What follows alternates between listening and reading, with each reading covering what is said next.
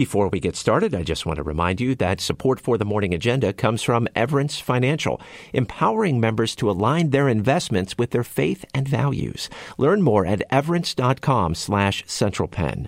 Securities offered through Concourse Financial Group Securities, Inc., member FINRA and SIPC. Will there be 6 more weeks of winter or not? What say you, Phil? Welcome to the Morning Agenda, WITF's daily news podcast where the only agenda is you. Good morning to you. It is Friday, February 2nd, Groundhog Day in Pennsylvania and across the country, and this is being recorded at 9:22 a.m. I'm your host, Tim Lambert, as we take this daily trip around the region's top stories together.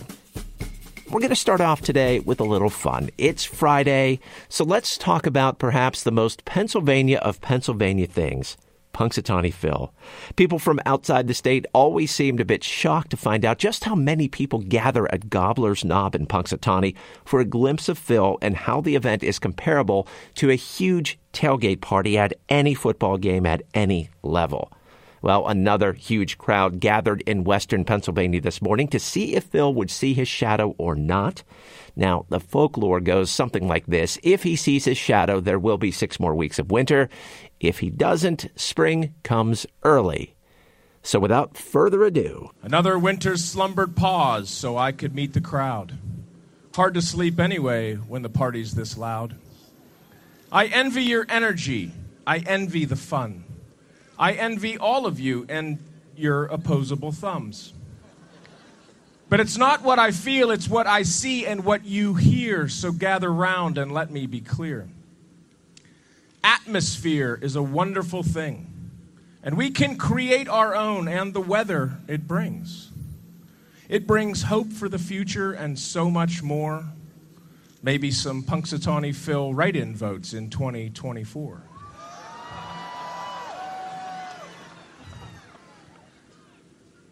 But what this weather did not provide is a shadow or reason to hide.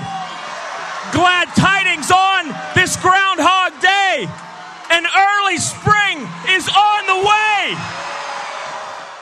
Now, the annual event in Punxsutawney originated from a German legend about a furry rodent. And I just got to say, my phone and email lit up with alerts about Phil's prediction. Now, the question is this really breaking news? Heck yeah, it is. I mean, I'm leading today's episode with it. I say it like this. You care about it. I care about it. It's something fun in the middle of winter. It's also one of only a handful of things I can think of that brings the entire state together. No boundaries, no regional loyalties, no loyalties to sports teams. Just Phil. All right, on to the serious news. Governor Josh Shapiro's second budget address is Tuesday, and it could lay the groundwork for the coming year for the administration and state policy.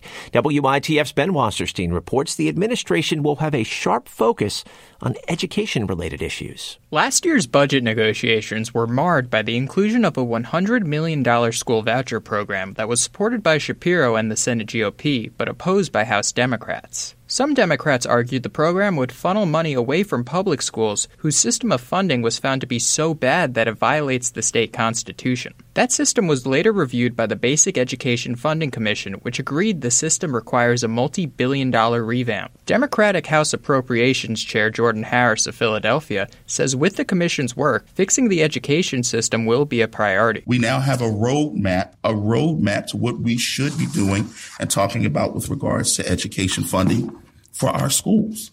If education is the true equalizer, then we're going to have to actually fund it as such. That audio is courtesy of PCN TV. Now, Shapiro will also detail the state's first economic development strategy in nearly 2 decades. Pennsylvania immigrants have a new option for paying their legal fees. My colleague Gabriela Martinez reports a nonprofit lender has expanded its national immigration lending program to the Commonwealth. Capital Good Fund, a Rhode Island-based nonprofit, offers loans of up to $20,000 to immigrants who can't afford an attorney. CEO Andrew Posner says these loans can cover a wide variety of legal services. It covers all of the costs associated with any type of immigration case. That can be the legal fees, government filing fees, travel, medical exams, biometrics, and so on. So it's really comprehensive.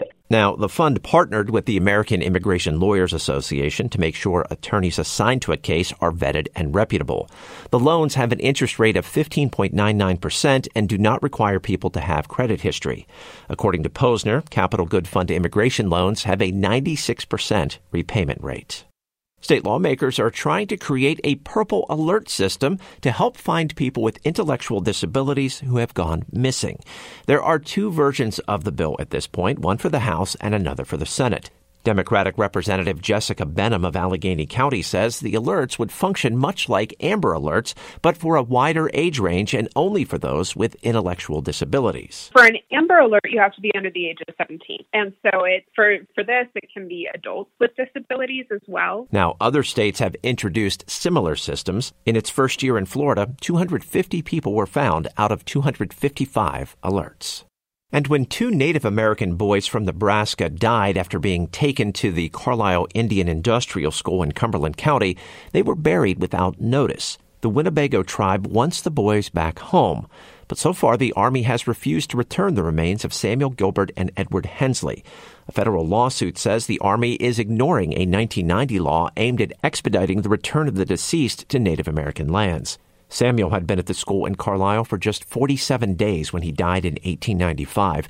Edward spent 4 years at the school before passing away in 1899. On this Friday morning, I went through about a dozen news sites across central Pennsylvania, checking for some stories to pass along to you. Came across a couple, so here they are. The board president of the Octorara Area School District has been killed in a plane crash in Chester County. Our sister newsroom, LNP Lancaster Online, reports Sam Gano of Cochranville was aboard a GA-7 Cougar aircraft that went down around 1:30 yesterday afternoon in a yard near a house about 6 miles east of Gap. Gano was the only person on board when the plane went down just minutes after taking off from Chester County Airport in Coatesville. The Federal Aviation Administration is investigating the crash. And state courts in Pennsylvania must allow people on probation to take medication for opioid withdrawal as part of a Justice Department settlement. Several plaintiffs say they suffered withdrawal rather than test positive and be sent back to prison. Lawyer Sally Friedman of the Legal Action Center in York represented them. She says the loss of medication can be life-threatening. Now, the settlement mandates training for judges and court personnel involved in court-ordered supervision, and the plaintiffs will also share in a $100,000 settlement. Now, all week we have been taking deep dives as we look back at the toxic train derailment near the Ohio-Pennsylvania border that occurred nearly a year ago. In fact, tomorrow is the 1-year anniversary. So let's continue looking at the ramifications and its impact. In the weeks following the Norfolk Southern crash, doctors and health leaders were trying to figure out how to help people who reported being sick. Julie Grant, with our partners at the Allegheny Front based in Pittsburgh, takes a look now at what they did and didn't do and how their decisions could have long-term consequences for the community of East Palestine, Ohio. After the train derailment and chemical burn in East Palestine, Dr. Gretchen Nickel, Chief Medical Officer at East Liverpool City Hospital, about 20 miles south, started seeing patients with physical ailments that could be from chemical exposures. So when I have patients that say, I've got a skin rash, I've got dermatitis, I'm having a hard time breathing, I'm diagnosing them with a pneumonitis, eyes, ears, nose, throat irritation. Nickel declined an interview. This is her speaking at a workshop held by the National Academies of Sciences in November. She says she wasn't sure what to tell people. And knowing that we had VOCs and vinyl chloride, what, if any, kind of testing should we be doing? Many health officials were asking that same question, whether they should do urine and blood testing for residents exposed to chemicals in the derailment. They did get guidance from the Centers for Disease Control, but there was political wrangling between the state and federal governments, and it took 2 weeks for Ohio Governor Mike DeWine to request support from the CDC. By the time CDC and its Agency for Toxic Substances and Disease Registry, the ATSDR, arrived in East Palestine, people in the affected area were past the point of acute chemical exposure. If you have questions during the presentation, please put them into the chat. The Pennsylvania Department of Health offered a webinar for medical providers in late February.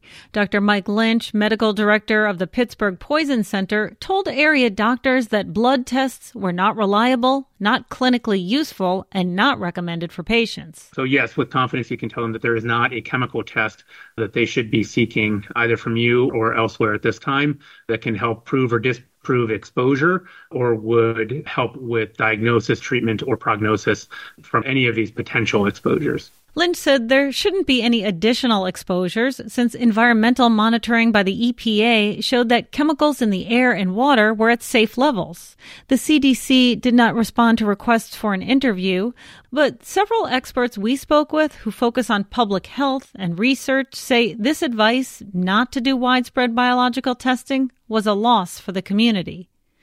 Dr. Maureen Lichtveld used to work at ATSDR and was on the ground after the attacks on September 11th and the BP oil spill in the Gulf of Mexico.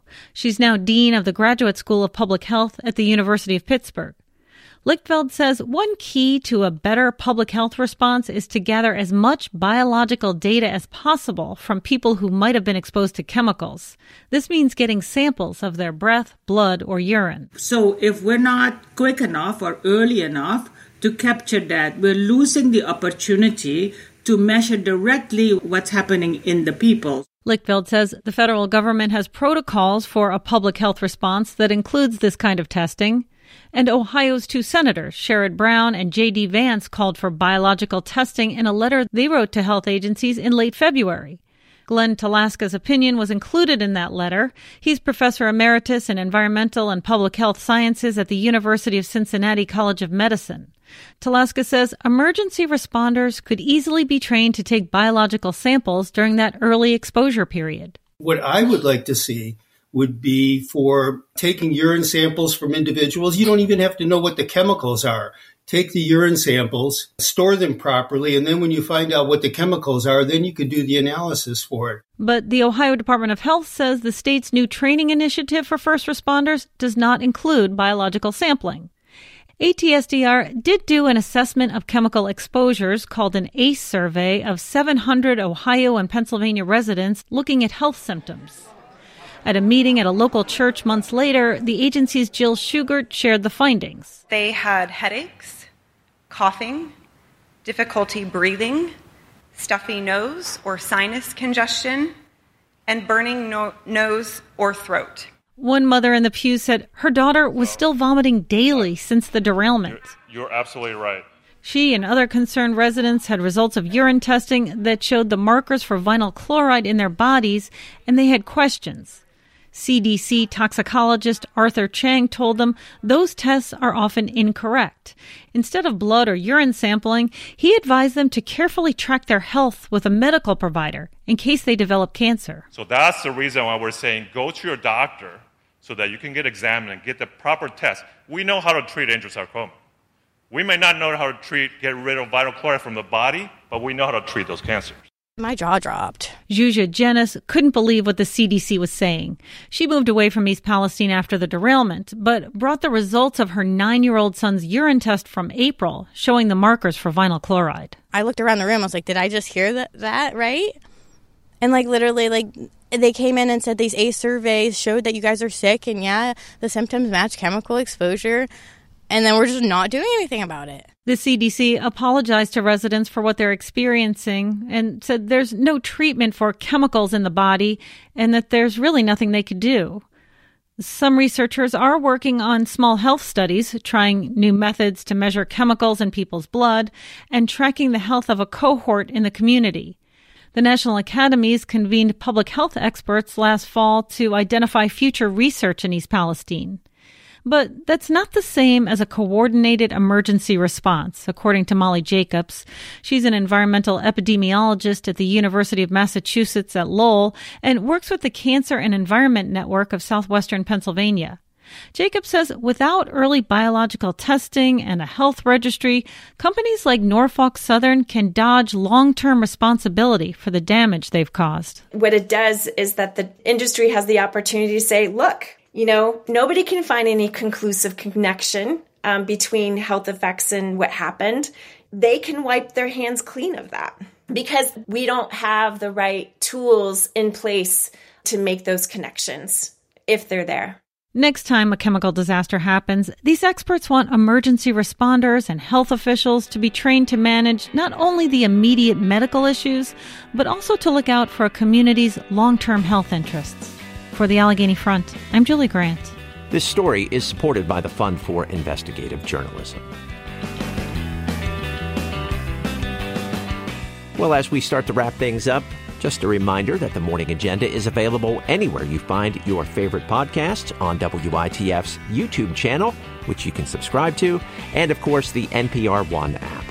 And be sure to check out our monthly Spotify playlist. This month's is called the Morning Agenda Song of the Day, February 2024, and today's Song of the Day is Lose Yourself by Eminem. A big thanks once again to Everence Financial for supporting the Morning Agenda, empowering members to align their investments with their faith and values. Learn more at everence.com/centralpenn. Securities offered through Concourse Financial Group Securities, Inc., member FINRA and SIPC. And that is going to do it for the Morning Agenda. It's a daily news podcast from WITF where the only agenda is you. I'm your host, Tim Lambert. Thank you so much for listening today. Be well, enjoy your weekend, and we'll talk again on Monday.